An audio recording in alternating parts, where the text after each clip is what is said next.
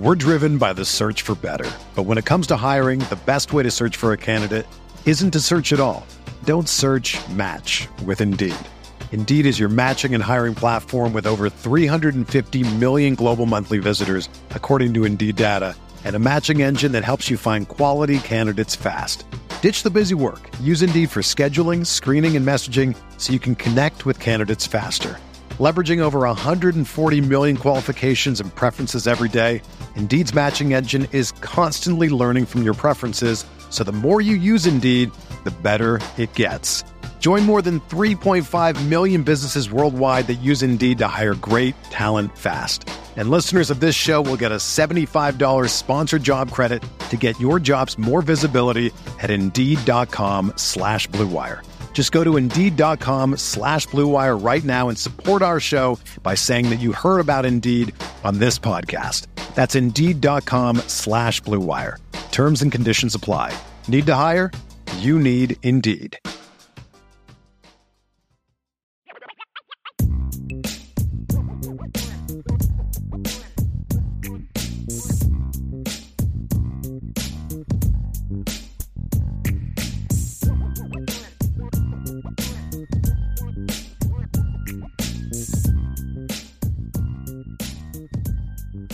What up, IB Nation? We're back on a Tuesday, 1 o'clock, and that means we're going to talk a positional breakdown, and I'm excited about this one. I have to say, Brian, I'm Vince, that's Brian.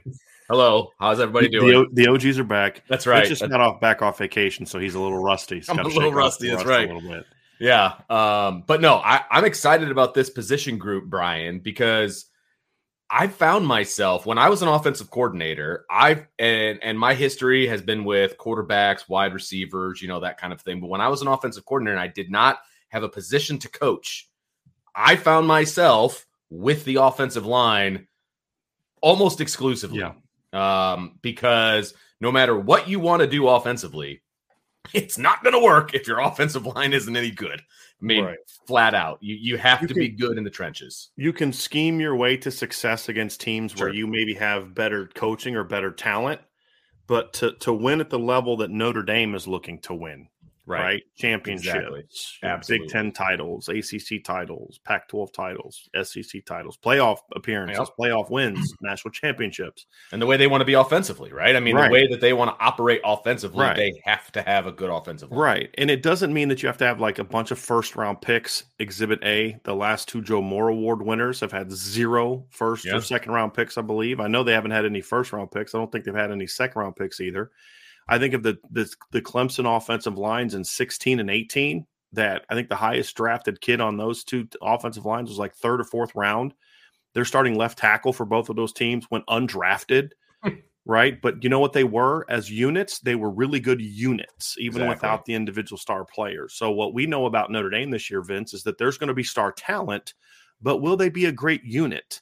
That's still a question mark. They were at times last season. And honestly, second half of the season, Vince, for a chunk of the second half of the season. But then we saw some slip-ups at times, not being able to run the ball against USC, which was partly USC was loaded to stop the run, not being able to really protect the quarterback at times against Navy. Some of that was the quarterback, not setting protections correctly, holding onto the ball. Hey, look, we're not blocking that guy. So if you get sacked by him, that ain't on us kind of thing. You know what I mean? Right. We're blocking these 5. You have to take care of that guy. So those are all aspects of great line play. It's being able to play great as a unit. The 2017 unit had 2 great players, but it was a great unit because all 5 guys played at a high level, right? Same with the 2018 team. Same with the 2012 unit, which was the least talented of all the great offensive lines that Notre Dame has had. I mean, you had Zach Martin and Chris Watt, but Braxton Cave was coming off of an injury. He wasn't as good as he was pre-injury. Still solid player. Mike Golick Jr. was a solid veteran that, knew what to do, but wasn't a great player. Christian Lombard was young, still learning. It wasn't like it wasn't like the 17 line where you had Robert Haynes, he was a 3rd round pick, and Tommy Kramer would have been drafted high if not for all the injuries, starting in the NFL, even as an undrafted free agent. You had was it Sam or Alex Barr's on that offensive line as well. Another guy that would have been drafted in the NFL if it wasn't for the injury. Sam Mustipher was a 3-year starter. He had first-round draft, top 10 NFL picks on the left side of the line.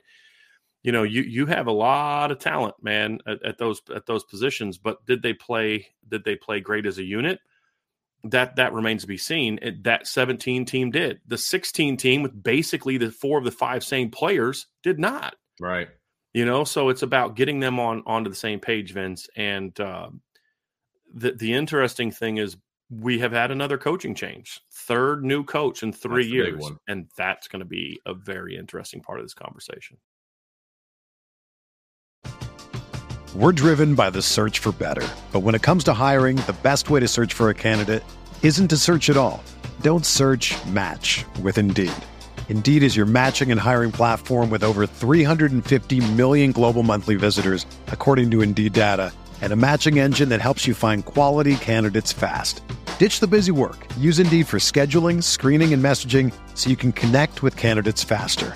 Leveraging over 140 million qualifications and preferences every day, Indeed's matching engine is constantly learning from your preferences, so the more you use Indeed, the better it gets. Join more than 3.5 million businesses worldwide that use Indeed to hire great talent fast. And listeners of this show will get a $75 sponsored job credit to get your jobs more visibility at Indeed.com/Blue Wire. Just go to Indeed.com/Blue Wire right now and support our show by saying that you heard about Indeed on this podcast. That's Indeed.com/Blue Wire. Terms and conditions apply. Need to hire? You need Indeed. Whether you're a world-class athlete or a podcaster like me, we all understand the importance of mental and physical well-being and proper recovery for top-notch performance. That's why I'm excited that Unified Healing is sponsoring podcasts on the Blue Wire Network. Unified Healing is a new and super innovative global network of wellness centers powered by Energy Enhancement System, or EE System. If you haven't heard of the EE System yet, then you'll want to listen up. This technology promotes wellness, deep relaxation, purification, and rejuvenation. Wherever you are across the globe, access to a center is easy and affordable. Interested in experiencing the EE System technology for yourself? Go to unifiedhealing.com/Blue Wire to learn more and find a center near you. That's unified, UNIFYD, healing.com/Blue Wire. No material or testimonials on the Unified Healing website are intended to be viewed as medical advice or a substitute for professional medical advice, diagnosis, or treatment. Always seek the advice of your physician or other qualified healthcare provider with any questions you may have regarding a medical condition or treatment and before undertaking a new healthcare regimen, including EE System. Well, we've had this discussion about transition from one O-line coach to another O-line coach. I mean, you and I have done this, right? We've talked about this, and we've talked about what that transition looks like, and when are we going to know if that transition is a smooth one, and all of these different things. Well, going from Quinn to Hiestand, I think we can all agree, whether you liked Quinn or not, or whether you like Hiestand or not, we can all agree it was a good transition. Yes. Now you've got Harry Hiestand taking a step back into retirement. You got Joe Rudolph coming in.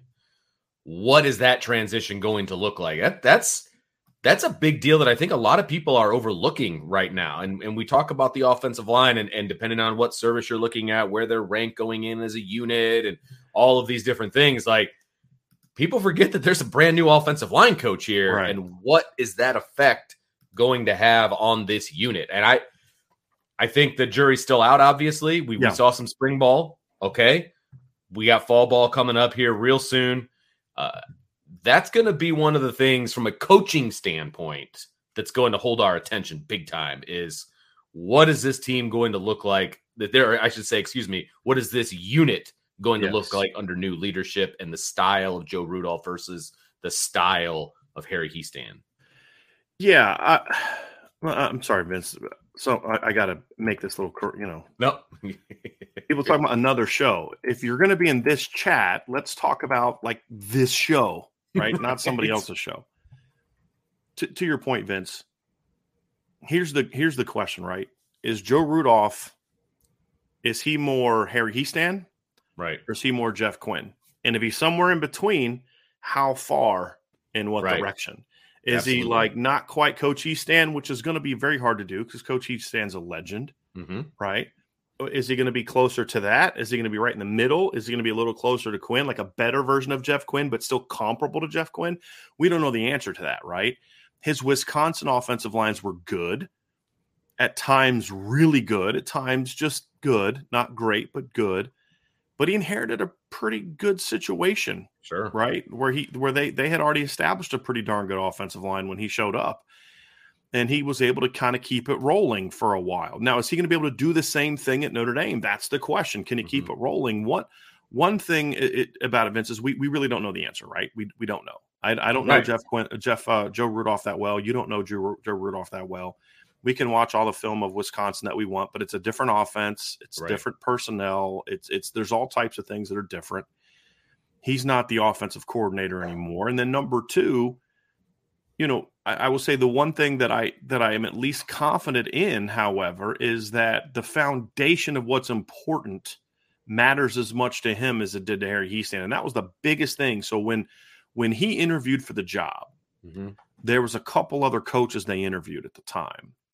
And the feedback I got from different sources is the reason Joe Rudolph made the biggest impact with the players, because that's the guy. I won't say that the players wanted him over other coaches because I don't know the answer to that. I was never told that. Right. But I was told this, is that one-on-one went better with him than it did with any of the other coaches that interviewed. And the reason why is because the players, right or wrong, had this vision of, all right, this is the stuff, like even players that don't necessarily like how Coach Hiestand coaches, because that's always going to be true. Every coach, you've had players that don't like how you coach. I've had players that don't like how I coach. That's true of everybody. But what it comes down to is the foundation. Smart Vince. The foundation is he was basically saying the same things that Coach Hiestand said to these players. Because the point is, those kids, some of them may not have liked how Coach Hiestand went about his business, but when he talked about this is important, this is important, this is important, man, it was like seared into their brains. Yeah. So when Joe Rudolph shows up for his interview and he's talking about this is what I care about, this is what I care about, this is what we're going to do in practice, this is what I believe in, this is who we are, the players are like, yep. That's what Coach Hiestand cared about. Right. And then how are you going to go about getting that? Like that moved the kids a lot. And so when he interviewed, that skyrocketed him up on their side. He was already somebody that I think Marcus Freeman had a high opinion of and cared and wanted to obviously like. That's why he brought him in. I mean, that's why he got an interview, right? Correct. Yeah, right. But when the players and I was told this pretty much like right away, like that night after his meeting, I got a call and it was like, dude, he knocked that out of the park. I'm like, okay, what do you mean? Like the players were raving about his interview. I'm like, why? He said, because he basically was repeating everything that Harry Hiestand told them matters to offensive line play. Not that he was doing it because, Coach Hiestand sat him down and said, this is what's important, but that's just what he believes in. And then when I reach out to people post spring, the thing I hear is those things he said he cared about were emphasized in the spring. Now they're still a work in progress, but it wasn't just interview talk. It was stuff that he emphasized in practice. Now, does that mean he's going to put a great offensive line in the field this year? No, it doesn't. We still don't know that. Right.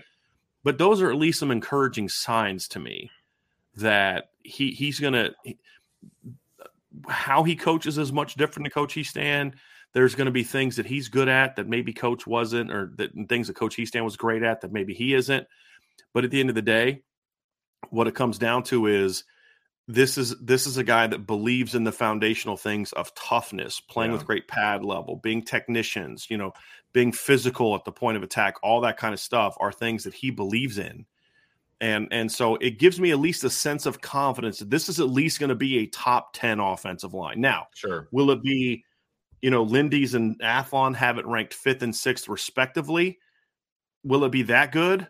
Or will it be, top 3? Or will it be close to what Phil Steele says, which is, top 15? Yeah. So that's what we're going to find out. Yeah, and that's the difference, right? I mean, they've got the talent without the coaching to be top 15. I think we can all agree with that, right? Right. And top 10, I mean, at the very least. Like, I was disappointed when Phil Steele had them 15th. Vince, I'm not going to lie. I was a little like, whoa. Yeah, like, that surprises me. I was just going with it because, he put that out there. You know what I mean? Right. Okay, right. Talent-wise, fine, whatever. But the coaching is what's going to put them over the top. And what is that coaching going to look like? Like, I want to get as close to the offensive line individual drills as I can on day one, because I want to hear, our fundamentals is that at the forefront this early in practice, because that's what it should be. We're not talking scheme. We're not talking the big picture stuff on day one, because remember, they're not going to be in pads. They're going to be in helmets. Like, what kind of fundamentals are being stressed, because to me, what you hear out of a coach's mouth on day one, that's what the heart of a coach, that's who you are as a coach, because you want to make sure you're getting across what you want these guys to know right away. Right. And it could be different from what you hear in October, right? Because now you're refining big picture stuff and you're talking scheme. And of course, you're still hammering some fundamental stuff. But what are they doing week one? And we're going to be there on day one. We're going to be there early on day two. Like, what is coming out of Joe Rudolph's mouth in those days? Like, that is going to tell me a lot about who he is as a coach and what he stresses as a coach. And it's going to be one of the things we're paying attention to. There's a bunch of other things, obviously, but when we're talking about the offensive line, what's coming out of Joe Rudolph's mouth is going to be pretty much front row for me as to who I think this offensive line is going to be and who he's going to be as a coach. And it's going to go a long way, and we're going to talk about, obviously, individuals and what they're bringing back and what the depth chart looks like and all of those things. But at the end of the day, man, it's all about what's coming out of his mouth and what he stresses as a coach. Because Notre Dame under Hiestand, Vince, had a tradition of being physical. Even when they weren't effective in certain games, they never were. They were outplayed sometimes. They were rarely outfought.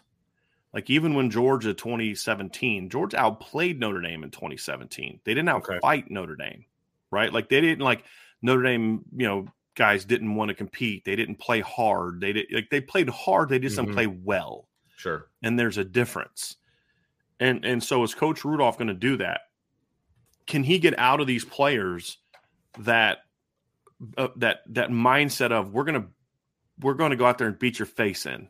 You know what I mean? Like, that's the mentality that you want to have. Can he get that out of this offensive line? Now, part of me says yes, because you just go look at some of the Wisconsin offensive lines. Now, part of it is they had a couple times had some great backs, but Vince, I don't care how good your back is. I really don't. And Jonathan Taylor was a phenomenal back.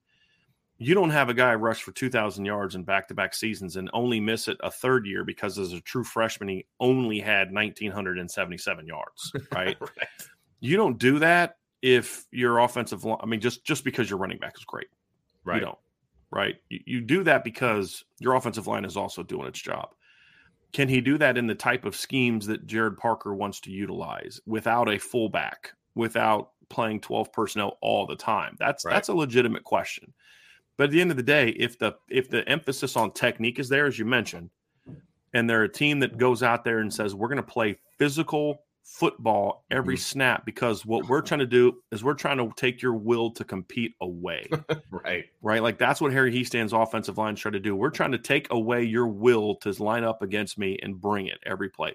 And we saw it happen when this offensive line was great. You think of the 2015 team did that at times. The 2017 team did that a lot. I mean, whether it was BC, whether it was USC, whether it was, NC State, it didn't matter. Like, they made teams kind of no-mas that sucker that year, especially, and USC was the biggest culprit of that. I mean, we've talked about, there were times when Rasheem Green, who was a third-round draft pick, just like turning his back at the snap, just like engaging and then just giving it to him. It's like, it's just like, okay, yeah, that guy's whipped. That guy's whipped mentally, right? It's one thing to whoop a guy physically, but can you whip him mentally, right? Like, you think of like Rocky. Rocky physically got beat a lot, right? And and we know boxers like this that can take a beating. Like, you may have beat me physically, but I stood there with you the entire fight, and I went toe to toe with you. I never backed down, because you can't beat me mentally. And that's what Notre Dame did to people at times, is they beat you so bad physically that they then beat you mentally. They take Can your this will, unit be like that? I don't know. We don't know the answer to that. But the closer they get to that, the better they're going to be. Because at the end of the day, Vince, here's why it matters. If this team is going to reach its full potential, this offensive line has to play at a high level. Do they have to win the Joe Moore Award? I honestly, at the end of the day, I only care about that from a perception standpoint. I don't actually care about that, like from a practicality standpoint, because the 2015 offensive line didn't win the Joe Moore Award, and that was the best offensive line in college football in 2015. So I don't really care if they win the award or not. I care that they go out there and play at a high level. I felt that the 2020 offensive line was the best in college football. Didn't win the Joe Moore Award, but you know what they did? They were the foundation and the catalyst for a playoff run.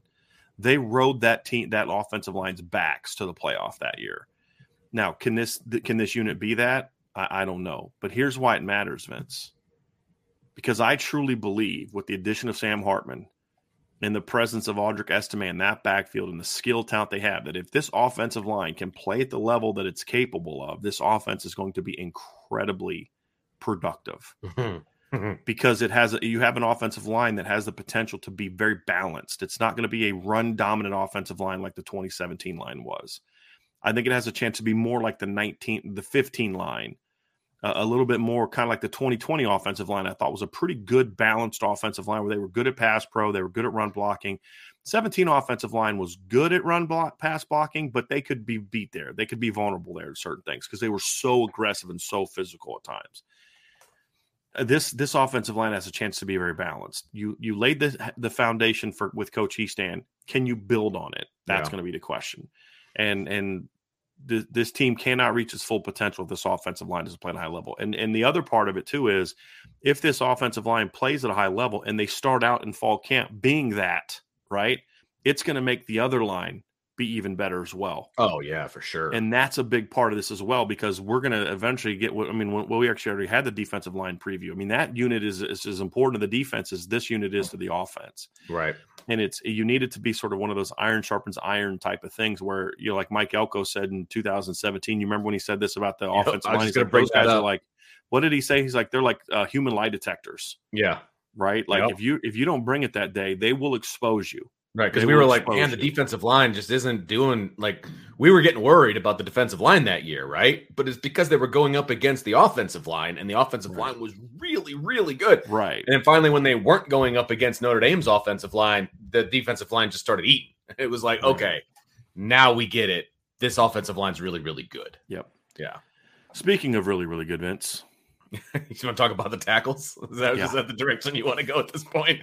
So this is an interesting transition because, both of these guys, when we're talking about Fisher and Joe Alt, they were, Fisher was starting as a freshman. Joe Alt ended up starting as a freshman. Beat out. Blake Fisher beat out Joe Alt as a true that's freshman. A good point. That's a very, very good point. And then Joe Alt was the fourth option at left tackle that year, which in hindsight, they went to Tosh Baker, Blake Fisher, Michael Carmody, Tosh Baker, and they all got hurt.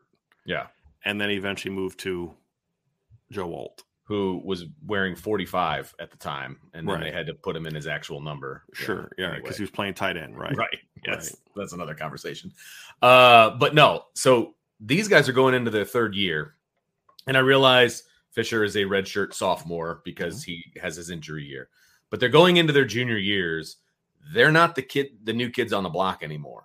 Like, these guys are the veterans of this line, and I'm not forgetting about Zeke Correll, but your anchors at tackle need to be your anchors at tackle. They're not the young guys anymore. They're not the guys, hey, man, they're overachieving. They're doing a great job. They could be really, really good, really, really good someday. They're good right now. They could be really, really good. This is the time where they need to be really, really good. Like, this is their moment, right? Because ask anybody, do we really think Joe Alt is going to be here in 24? No, I don't think Joe Alt is going to be here in 24.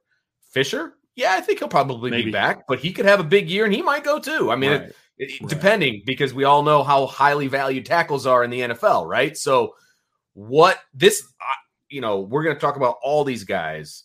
They're only going to go as far as these two guys take. Yes.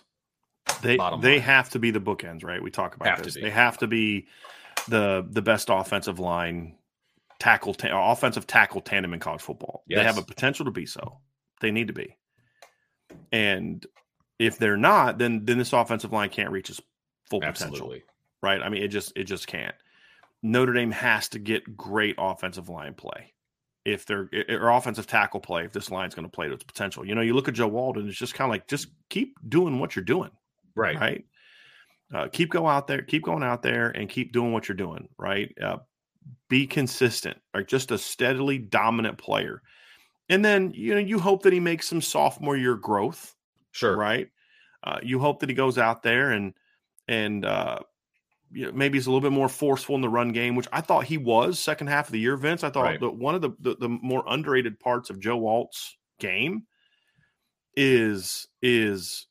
was he became during last season a much better run blocker. And I think that was that Harry Hiestand influence on him, right? Which is, you know, being a more physical player. Now he's going to be a year older, a year stronger in the weight room and all those type of things. Right. And you go out there and you feel like, hey, this is a guy that has a chance to be truly dominant. I thought he was great last year, but there's being great, meaning you execute your job at a high level every snap, and then there's being dominantly great, right? Like we've seen, like Liam Eichenberg in 2020 was great. Orlando Pace was dominant, destructive, right? Like, so there's those, and then where does Joe Alt fall in between those two? That's going to be the question with him. But it's really the key, though, is Fisher. Because if Joe Alt simply just repeats what he did last year, he's an All-American. He's an All-American. Because he was last year. Right. He's an All-American, and he's going to the NFL. He was either a first or a pick. second-round draft pick with everybody last season. Right. And he wasn't – I don't think he was a consensus All-American because a couple of the main ones had him as a second-teamer. But everybody had him first or second team, right? Well, the guys that were ahead of him are gone. They're in the NFL now. So if he just repeats last year, most likely he's a first round guy. But more important, first team guy. But more importantly, he's a really good left tackle. I mean, Sam Hartman's going to have no issues with his blind side if Joe Alt just repeats what he did last year. You'd like to see him get better now that because he was a true sophomore last year. You know, now that he's a junior. But to me, the key is Blake Fisher. When Blake Fisher was on his game, he was really good. The problem is that we never really saw him on his game consistently, and a lot of it goes back to what you said earlier, Vince. He was a redshirt freshman, and not just a typical redshirt freshman. He was only a redshirt freshman because of an injury that kept him from practicing almost the entire year. That's the big thing. It wasn't so much like Billy Shrout will be a redshirt freshman this year, but he practiced the entire year. Right. He was part of the team all that the under entire his belt. year. Yeah. Right. Blake got hurt in game one, couldn't practice until late in the season, and then in bowl prep. That's the difference. And so I actually think, even though they're in the same grade, I think that's another reason why I think Blake is poised to make an even bigger jump than Joe is capable of, because it's like Joe is going to get better because he gets a little bit stronger, you know, now that he's a junior. Sure. But I don't know how much better technically he can be. You point a snap here, snap there that needs to be better, right? With Blake, there's a lot of consistency that was lacking last year that you'd kind of expect from a typical redshirt freshman. Then when you throw in the fact that he missed almost the entire season, meaning he couldn't even practice because of the knee injury, you understand why he was inconsistent last year. But you've got that under your belt. Now it's time to go out and take that next step. And my hope is that he's put on a little bit of weight back on, good weight back on, and then he plays with just a little bit more that's going to be the key for him, right? Consistency with a year under your belt, but just play with a little bit more force. I don't want to say fire because the fire makes it seem, Vince, like he wasn't playing hard or something. That's not what I'm saying. It's like I think Blake was still thinking a lot as a young guy, getting his technique down. It's more about force. I want to see Blake come off and not just body people. I want to see him come off and just drive those hips into guys and bury people. Yeah. That's what I want to see from Blake this year. Because at the end of the day, him getting better is the key to this tackle tandem being what it's capable of. Joe Alt just can't regress. They need Blake to take that jump. So Joe Alt gets all the pub, rightfully so. He's a great player, but Blake Fisher really holds the key to this tackle tandem playing to its potential, Vince. Absolutely. Well, and I think it's a natural progression for Blake Fisher, right? I mean, we're not asking him to do something that he's not capable of. We're asking him to take that natural progression from second-year starter as a redshirt sophomore, that just that natural progression, that's all we're asking for. And we think that that's very possible. Now, how big of a jump that is going to determine how good the tackles are. I mean, that's because he's going to take a jump. Like, there's no way he stays the same. There's no way he's plateaued and he's going to be the same player he was last year. I'm sorry, there's no way. So it's okay. He's going to take a natural progression. He's going to take that jump, but how much of a jump is that? I think that's the question mark about Blake Fisher going into this year. He's going to take that jump. How big is it? And if I was a betting man, I'd say it's going to be a sizable jump. I do, because the key thing that you said that I think really stands out to me is the mental side of it, the thinking, right? And we talk about this all the time. The less thinking that you do because you know where you're supposed to be, the better athlete that you can be, the more aggressive you can be, the faster you're going to be to get from point A to point B, right? Because you're not thinking about it, because because you've been in this position before. Played all year last year. He's seen it all. How does that translate to this year? Now he can just go out and play, because it's not, and I'm not saying the lights were too bright. I'm not saying any of that. He was a first-year starter. Vincent, I'm glad you said that, because a lot of times when people say, guys thinking too much, like, was he not smart? No, it's an experience thing. And I mean, could it be for some people it's not smart? That's not an issue for Blake Fisher. Right. I've used this example before, right, Vince? You know what I'm talking about. First time you go pick up a girl at her place for a date. You're looking at street signs. You and I are old enough to where we were looking at the map, right? Not on our phone, but no, not on our phone. When we're teenagers, bro, like it was printed out MapQuest directions, like that. There you go. Or I used a real map because for my dad, we actually had map books, right? So to go serve subpoenas and stuff. Did you ever get in trouble for not holding it right? No, it was a map book. It wasn't. It was like okay. A book. Like you turn pages, right? Gotcha. And so, but you're looking, you're like, okay, we got to turn left on here. Or she gives you the instructions, but you're looking for the road. You're not sure. There's an uncertainty. You know how to drive. Right. It's not that you're not smart enough to drive. You just don't know where you're going. Am I going left? Am I going right? Am I going straight? But fifth time you go pick her up at her house, you're just cruising. Yeah. Right. You know exactly where you're going. Right. Your intelligence level overall didn't change. You didn't become 20 IQ points higher. Right. Experienced getting there consistently allowed you to kind of learn how to do that.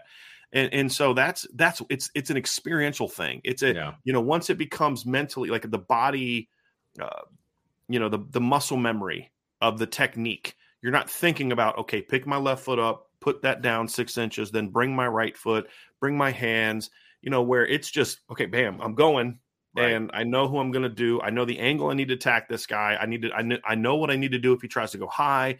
I know what I need to do if he tries to go low. Like, I've got all this figured out. If right. I know the technique to get here. I know who we're tag teaming with. I know when I've got to, make a call to get, hey, like last year, Blake and Joe really both weren't going to be like, hey, Drew, they're showing this. Let's check to this. This year, they might be like, hey, this guy's walking up. Hey, we need to right. Check to whatever so I can go get this guy or something like that. Where it's not even like thinking like, oh shoot, what am I supposed to do in that guy? And that's what you're doing in your first year start on the offensive line, especially playing for Harry Heastand, because he's not going to be holding back on you. Right. And being like, well, Blake's just a redshirt freshman. No, he's going to expect greatness from you. And I think that's going to do wonders for Blake. And now that he's got that experience, I think the mental part will be there, but now the body part needs to follow up, Vince, where he goes from being a flashy kid to a consistently effective player that plays with more fire. That's what I want to see for Blake. The talent's there. That's never been a question. Absolutely. And then, we've talked about Lou Emoji used to say this. He used to tell me, he told me that Joe Moore would go in every year. And he said his first goal was to get his tackles situated. Right. That was priority number one. And then number two, it was make sure you're good at center. I would argue that there's an argument to be made that in today's game, you actually have to start up the middle first. You have to be good there because of what the center requires. Zeke Correll's a kid that had just struggled to really stay healthy his first couple years, steps into the starting lineup in 2020. I actually thought played well, Vince. I thought he played very well against North Carolina. I thought he played pretty well against Alabama. And I mean, that was his first two starts. It was on the road against North Carolina. And then in the national semifinal game against Alabama, they move him to guard the next year and he struggles big time. He was just not comfortable there, really played poorly. The question last year was, would he be able to get his mind right after the struggles and get back to playing confidently? first couple games, Vince, I think we saw the same guy we saw a little bit last year. Just not sure of what he was doing, not playing aggressively because there was uncertainty, not playing with force, not playing with good pad level, which a guy like Zeke Corral should never lose the pad level battle. And you're just like, I don't know. But it's kind of like the second half of the Cal game, the light went on a little bit for Zeke. And he just got better and better as the year went on. And even at times when he would initially get beat, Vince, I think of a play, and this happened a few times last year, where the nose tackle beat Zeke off the ball. Do you remember this play? Mm-hmm. And he pushes Zeke back and he rocks him. And Zeke, you can just see it. He anchors his feet down, and then man. drives the guy backwards. Yep. Like, that's a really impressive play. Now, I would like to get to the point where Zeke doesn't get knocked back or lose the leverage battle at the snap. But it is an impressive thing to be able to get knocked back, because normally when you get rocked back, you're done. But to see him re-anchor, reset, and get a push says, okay, this kid's talented. Like, not even just about knowing what to do. This kid's got some talent. Now it's about the consistency. And Zeke is one of those. Somebody said, what game was that? One of them was Syracuse. It happened a few times last year. Yeah, because right. But Syracuse is the one that just always pops in my head. And so, Vince, when you look at Zeke, he's got a little bit of Blake in him, in that you could tell at times last year he was still thinking, okay, hold on, am I picking up this guy? And the Ohio State game was especially bad for him because those delayed blitzes they threw at him just whooped his butt. By the end of the year, he's picking that stuff up. He's got a better sense of that. So I think the year under his belt and being able to play a full season and be healthy for a whole season is going to do wonders for Zeke. And, you look at Athlon, or Lindy's has, Joe Wald is the number one offensive tackle coming back in college football. They had Zeke Corral number 8 at center. I think he's got a shot to be that guy if he's not already, and maybe jump into the top 5. It just is going to, like Blake Fisher, for Zeke Corral to really have the impact that he's going to need. It's just going to require consistency, just being able to do it snap after snap at a higher level, play with a little bit more force. Because when Zeke plays like with force, he can move people, and that's what you need to see from him this year. So I liked what I saw from Zeke as the year went on. Like early on, Vince was like, maybe he's just never going to, maybe the injuries have taken too much from him. And maybe he lost some confidence last year at guard. But by the second half of Cal, you're like, all right, I think he might be all right. And then North Carolina and BYU, and you're like, okay, Zeke's going to be all right. Right. And by the end of the year, he was a quality football player. Now he needs to go from being a quality football player to a really good football player. Sure.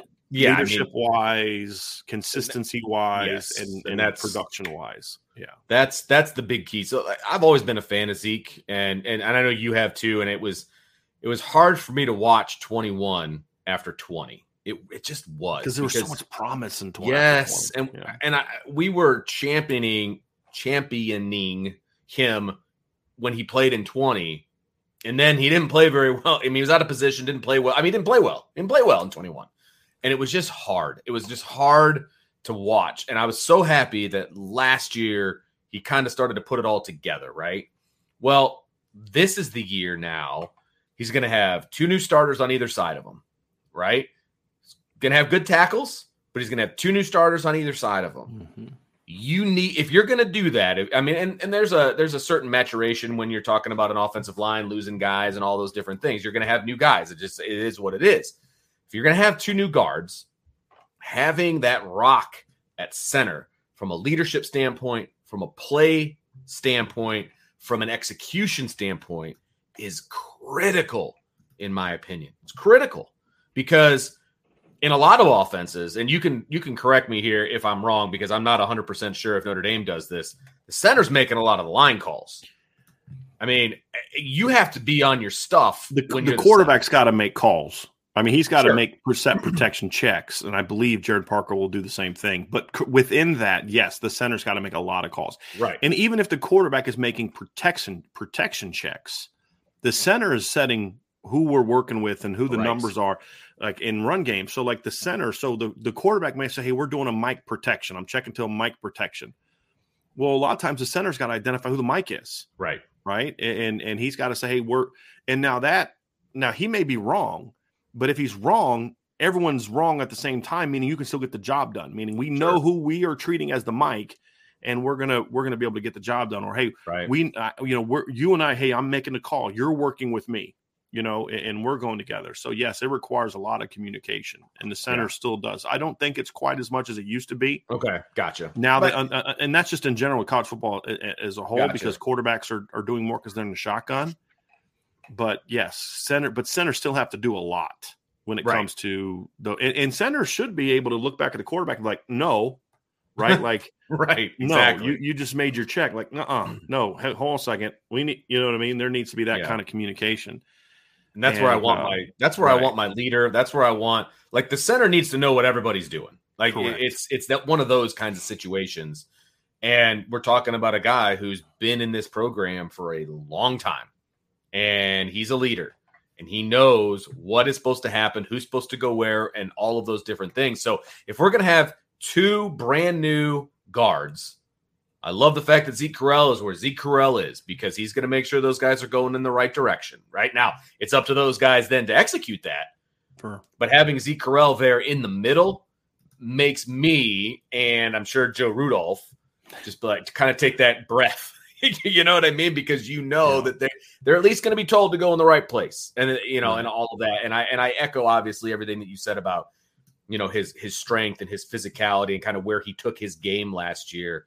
I'm excited to see where his game goes this year. Right. What is that step going to look like for him? Another day is here, and you're ready for it. What to wear? Check. Breakfast, lunch, and dinner? Check. Planning for what's next and how to save for it? That's where Bank of America can help. For your financial to-dos, Bank of America has experts ready to help get you closer to your goals. Get started at one of our local financial centers or 24/7 in our mobile banking app. Find a location near you at bankofamerica.com/talktous. What would you like the power to do? Mobile banking requires downloading the app and is only available for select devices. Message and data rates may apply. Bank of America NA, member FDIC. When you need mealtime inspiration, it's worth shopping Kroger, where you'll find over 30,000 mouth-watering choices that excite your inner foodie. And no matter what tasty choice you make, you'll enjoy our everyday low prices, plus extra ways to save, like digital coupons worth over $600 each week. You can also save up to $1 off per gallon at the pump with fuel points. More savings and more inspiring flavors make shopping Kroger worth it every time. Kroger, fresh for everyone. Fuel restrictions apply. Because, Vince, it's just one of those things where it's kind of the same story with Blake Fisher. Like, we know the talent is there because we've seen it. Right. I mean, if you want to know what an offensive line that with Blake Fisher and Zeke Correll can look like, I'll point to it again. Go watch the Clemson game. Now, you want to see that on a more consistent basis. Go watch the Boston College game. Go watch the Syracuse game. There are games you can point to and say, that's an example of what I'm talking about. Now the key is just being able to do it week after week after week. Yeah. And that's going to be the big question mark for this unit is, can they be that? And it really comes down to, if Zeke and Blake aren't playing consistently good football, then it's going to be harder for Billy and whoever wins the other guard spot to do the same, especially the right guard.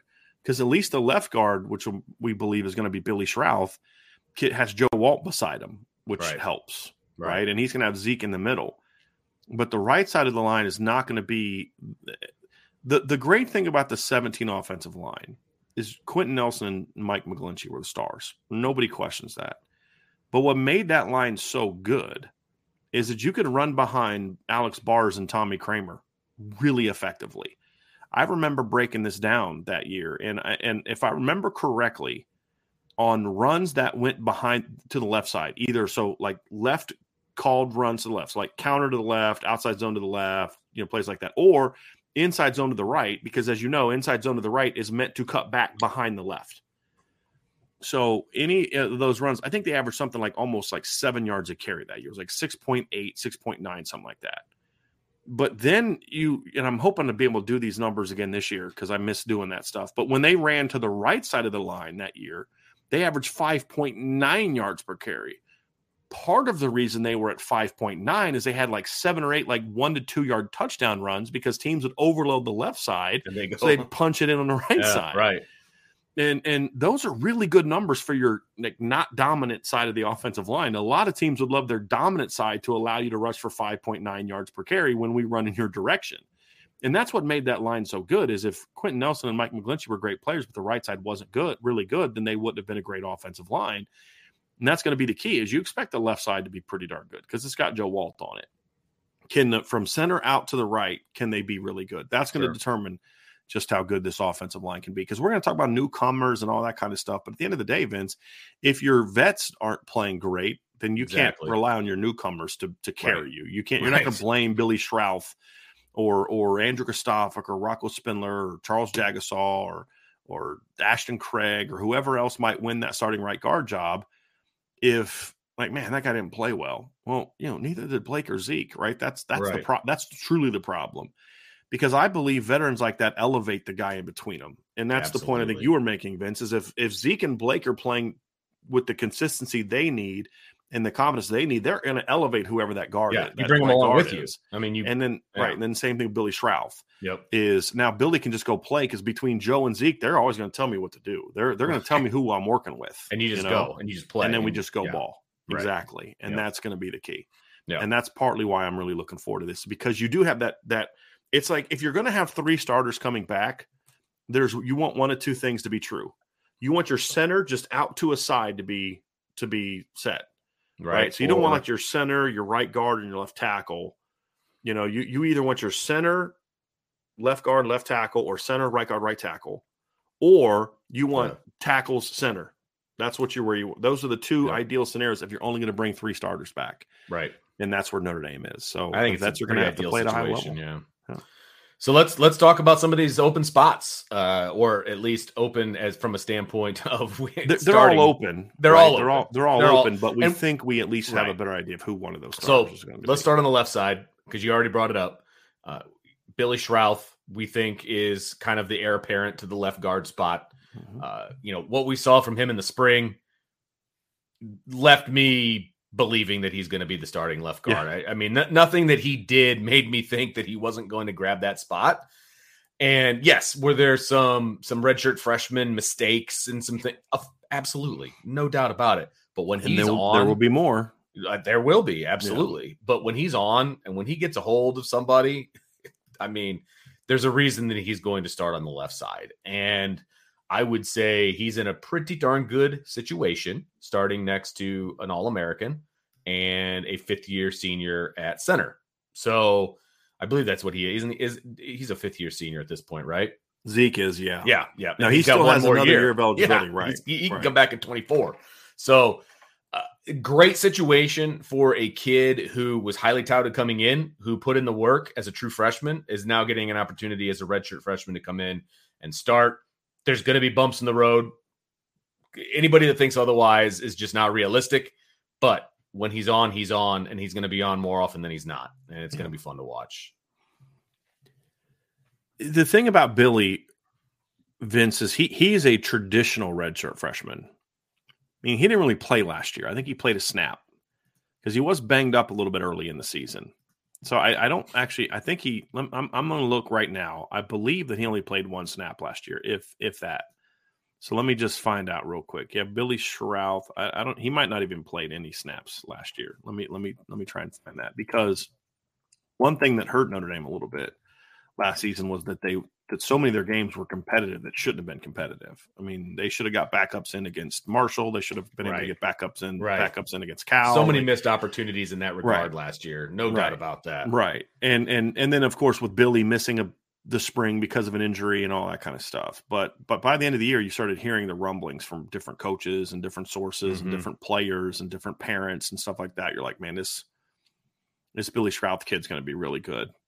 He put on a lot of weight, a lot of good weight, probably put on like 20 pounds in his first year. And when you see him in the spring, you're like, that's some pretty good weight. That's a big boy. Now, he was also a guy that was very highly regarded, right? That was a really good 2022 offensive line class, and he was the best of the bunch. And I know some people had Emil Wagner ranked higher. Billy was the best guy in that group. And a very strange recruitment, right? Committed to Notre Dame before they really had an offensive line coach, basically. I mean, they knew that Coach Quinn was still the offensive line coach when Billy committed, but he was told that that Coach Quinn wasn't going to be back. I mean, that decision had already been made. And so he didn't commit to Notre Dame when Harry Hiestand got hired. He was already signed. And Tommy Rees had a big role in that recruitment. And it was huge that they got him because he was the one guy that you just battled with to the very end with Michigan and Wisconsin to get. And for a while there, some Michigan people were saying, hey, it's Michigan, it's Michigan. And, we kept hearing that it was going to be Notre Dame, and it ended up being Notre Dame. That one went so long. Like I remember thinking about that. And it's like, man, the longer this goes, like, come on, man, let's go. Right. And, there are some times where it's like, okay, I don't think it's going to be Notre Dame now because I just don't think he clicks really well with Coach Quinn for whatever reason. And then, of course, it changes. And he ends up signing in the class. And boy, was that big. Because he's got a chance to be a really good player. But as you said, Vince, how quickly can he provide enough? He's not going to be a consistent player. Quentin Nelson in 2015 was not a consistent player the way that he was in 2017 from an execution standpoint. But what Q did as a freshman was be really good. He was dominant as a freshman. Can Billy Schrouth be that type of player? Now, I'm not saying he has to be as good as Quentin Nelson was because that's unfair. That's a high bar. Yeah. But can he play with the force? And that's going to come down to how quickly he gets comfortable. That's going to be the key, Ryan. How quickly can he get comfortable in the offense, or Vince? How quickly can he get comfortable in the offense to where he knows what to do well enough to say, I'm going to go whoop this guy next to me, right? And that's going to be the key. Because if he can play just good football this year, right, and good football for him is going to mean times when he's dominant, at times when he's, not so much, right? Sure. He's going to miss an assignment or not be sure of what he's doing and maybe not play as hard. But he didn't play as many snaps and games as Blake Fisher, but he got a lot more reps than Blake Fisher did last year, did as a freshman because he was healthy all fall. Right. Where, Blake played half of the Florida State game, all the Oklahoma State games. So he got that game experience, but he missed 2.5, 3 months of practice time. That's huge. Well, Billy got all that at least. Right. Which is good. Now it's about taking his game to the next level. Yeah. And that's going to be the key. But watching him in the spring though, Brian, like, it was fun to watch him because he flashes, man. Because you can see it. Like, you can see, I hate using the word potential because he's doing it, right? But like, see the skill. Yes, you can see the skill. You can see, I'll use the word potential, but you can see the consistent potential that's there because of his size, because of his footwork and all of those different things. He's going to make assignment mistakes. Surprisingly athletic. When you look at him, he doesn't look athletic. Like when you see his body type, you're like, but then he moves and you're like, okay, this guy's athletic, man. This guy can really get after and that's one of the first things you look at when you're looking at an offensive lineman is how well they move their feet. And obviously that's important on the outside for tackles, but it's also important for guards too, because they're doing pass blocking and they're pulling and they're doing all kinds of stuff. His feet are just, it's almost like a ballet, you know what I mean? And it's fun to watch. So him doing one-on-ones, as I was watching, I was like, okay, yeah, he's going to be the left guard. Like that's all I needed to see. And one-on-ones aren't the most important thing when you're a guard. I get that because there's a lot of combo blocks. There's a lot of, different things that you're doing inside. But watching him in one-on-ones, it was like, yeah, this he's got the goods. He's got the goods. So it was. I expect him to not look like a redshirt freshman the majority of the time, but there's going to be times where that's going to be the case. Right. So, he earned that spot at this point on July 11th, as we're talking, he has earned that spot. Now he's going to have to continue to earn it through fall camp and through the season. Right. And he's going to have to get better as the season goes on too. Right. Vince, because he has earned the right to go into fall camp day one as the first team left guard. Yes. It does not ensure that he's going to finish fall camp as the number one left guard. Right. Yes. And that's going to be a thing is we need to hear that there's no competition there. Right. Like that's what we need to hear in fall camp. Because like right now we expect a battle at right guard between, we'll get to this in a minute, but Kristofik and Rocco Spindler, or maybe even Tosh Baker, some of those kind of guys, Ashton Craig. What we need to hear is that those guys are up for that one spot, right? Like it's there's left guard is locked down. Right. We don't want to hear like, hey, Notre Dame's been putting Rocco at left guard a lot the last couple of weeks because Billy's having a tough time, right? And like you can't hear that. You need to hear that Billy built on what he started in the spring. Right. As you mentioned, Vince, playing between the two veterans is going to be big for him. But the reality is, here's the danger. if I can only bring back 3 starters, we talked about what the 2 preferences were. But the ideal preference is that it's like center, left guard, left tackle, or center, right guard, right tackle, because then you have one side established as we can go here. Sure. The danger that Notre Dame has this year is if the 2 guard positions don't play good football, doesn't matter how good your tackles are, you're not going to have a dominant side. Sure. Yeah, Joe Alt may do his job, Blake may do his job, Zeke may do his job, but if the guards are getting their butts whooped, we have no good side. I thought that was an issue in 2021, especially early in the season before they put Kristofik in the lineup. I thought the tackles, like Josh Lugg, played much better in 2021 than people give him credit for. Just when he had a mistake, it was very glaring. Sure. But there was no strong side, because both guard positions were a mess for different reasons. And that's another reason why it's very important that Billy play well. Again, when we say play well, we're talking about relative to his experience and age. We're not asking him to play like 2017 Quentin Nelson, but look like redshirt freshman Ronnie Stanley. Look like redshirt freshman Quentin Nelson. Look like those kind of guys, and that's what you want to see. I mean, even when Q got hurt in 2015, Alex Barr steps in as a redshirt freshman for 2 games and plays good football. And you know, I don't say you didn't miss a beat, really, because he stepped in and got the job done. Tommy Kramer, look like, I mean, if Billy Schrauth just looks like 2017 Tommy Kramer, awesome. They're golden. The left side is going to be dominant. Right. They're golden. Yeah. So that's it. Again, that's what we're asking for is right there, is be a force in the run game and just don't have bad slip-ups in the pass game. That's really what it comes down to. Yeah.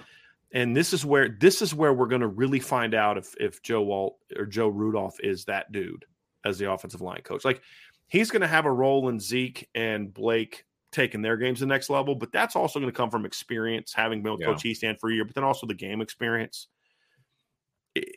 Getting the guards ready to play is where Joe Rudolph is going to earn his money, and where people are going to say, like, I hate when people say, well, you're just going to forget about the guy who's there. No, you're going to never forget about Harry Easton, but to where you're like, we're good.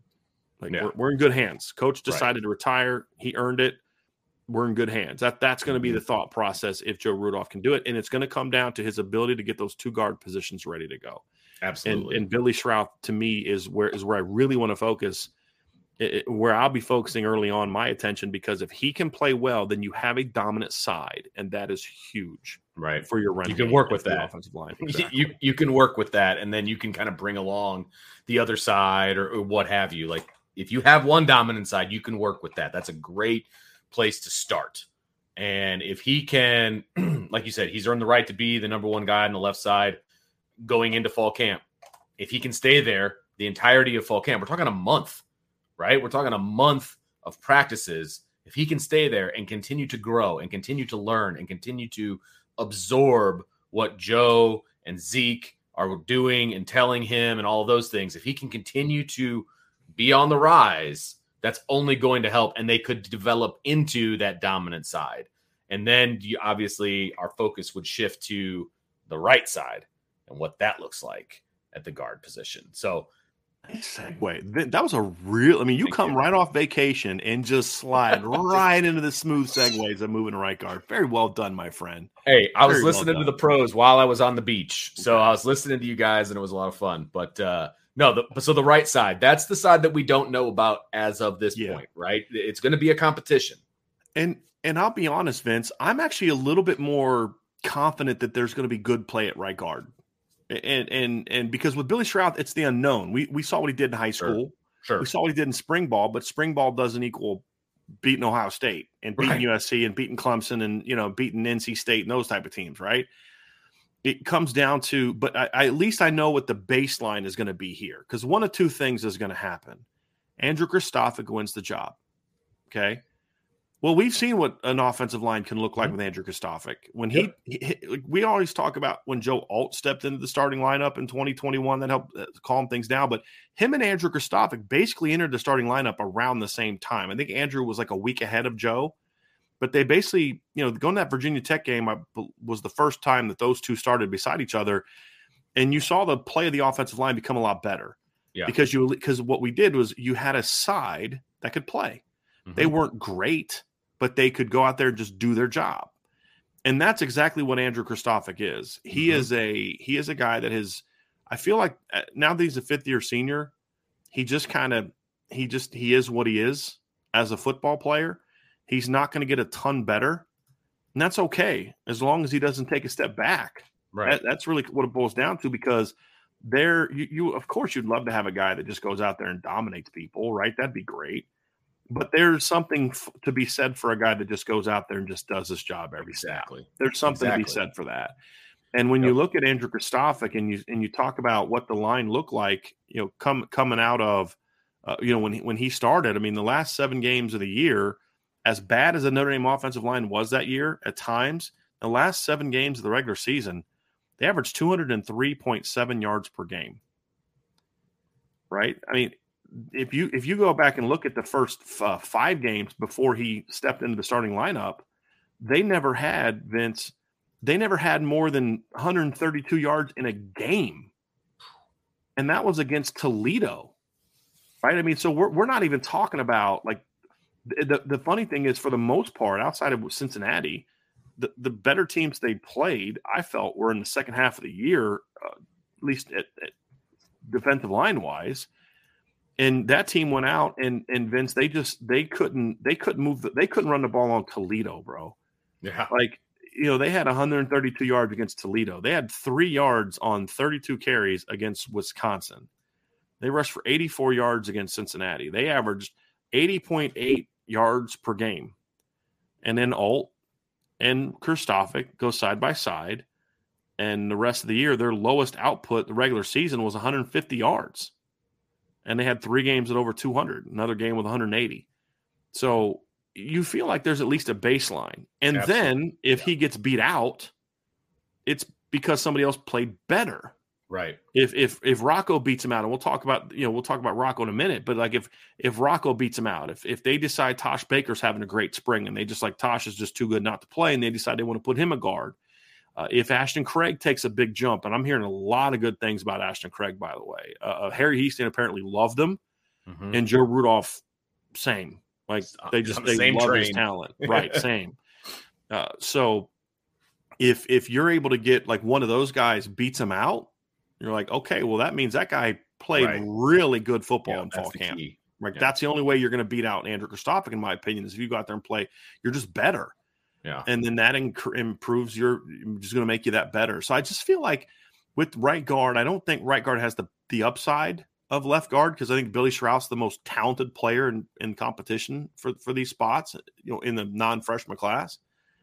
But it comes down to, I know who Andrew Kristofic is.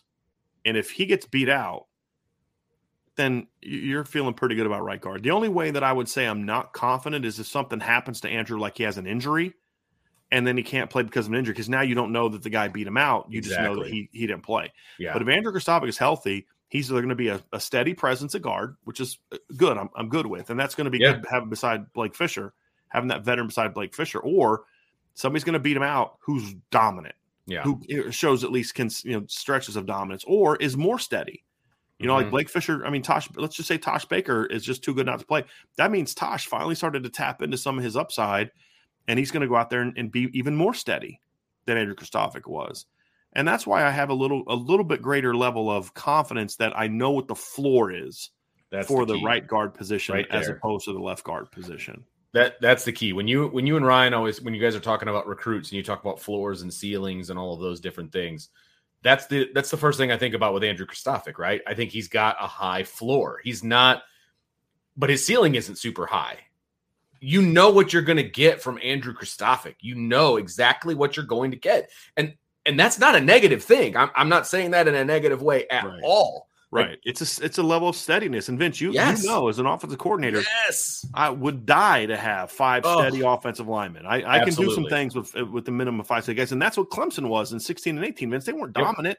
They were steady. You knew what you were going to get for those 5 kids. That's what's been so good for Michigan. None of those guys are Joe Walt. None of those guys are Quentin Nelson or Mike McGlinchey or Zach Martin, but they just all do their job every snap. Let's just do their job every snap.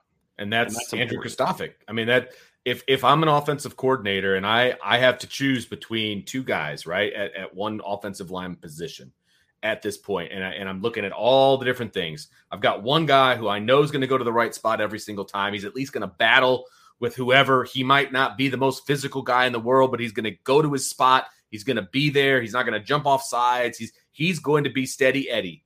And then I've got another guy who I don't trust a lot, but he's got a lot of physical tools. And, in a one-on-one situation, he's going to dominate a guy, but I don't know if he's always going to be able to get into that one-on-one situation. 9 times out of 10, I'm probably going to take the steady guy, right? So the guy with more talent, right? And there's a couple of guys that we're going to talk about that I think have more talent than Andrew Kristofic. They need to raise their floor. And if they can raise their floor, this is my, like, if we're doing a science experiment, right? Like this is my known. I know what I'm going to get from Andrew Kristofic.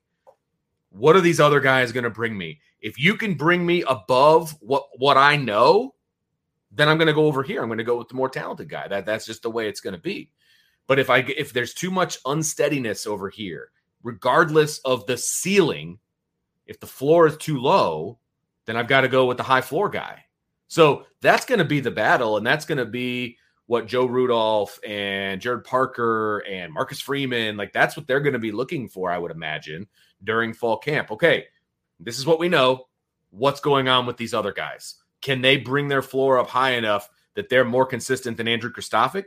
If that's the case, you go with those guys because they've got more upside. There's no doubt about it, and I'd be fine with that. But that means they beat out Mr. Steady, and that's exciting. Like that's exciting to me. And if it ends up being Andrew Kristofic, okay, I know what I'm going to get, and you can work with that. You can have your dominant left side, and you can have your pretty stinking good right side, and you can do a lot with that, right? And so what is that floor? What is that ceiling like for these other guys that we're going to talk about? That is the big question going in to fall camp, Brian.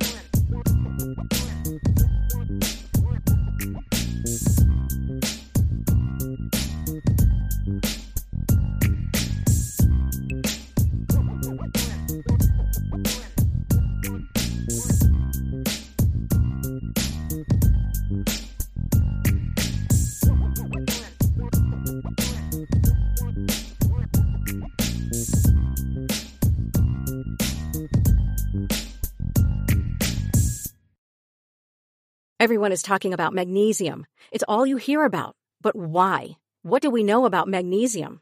Well, magnesium is the number one mineral that 75% of Americans are deficient in. If you are a woman over 35, magnesium will help you rediscover balance, energy, and vitality. Magnesium supports more than 300 enzymatic reactions in your body, including those involved in hormonal balance. From functional medicine doctors to mental well-being and female hormone experts, we all know that magnesium is the one mineral to improve all aspects of well-being and health. But which one? Magnesium Breakthrough from Bioptimizers, the trusted choice recommended by leading experts with 7 best-absorbed forms of magnesium to ensure your body receives the support it needs for overall well-being. Go to bioptimizers.com/balance today and use code BALANCE10 for 10% off. Support your journey to wellness at bioptimizers.com/balance. Magnesium Breakthrough from Bioptimizers, your foundation to optimal health and vitality.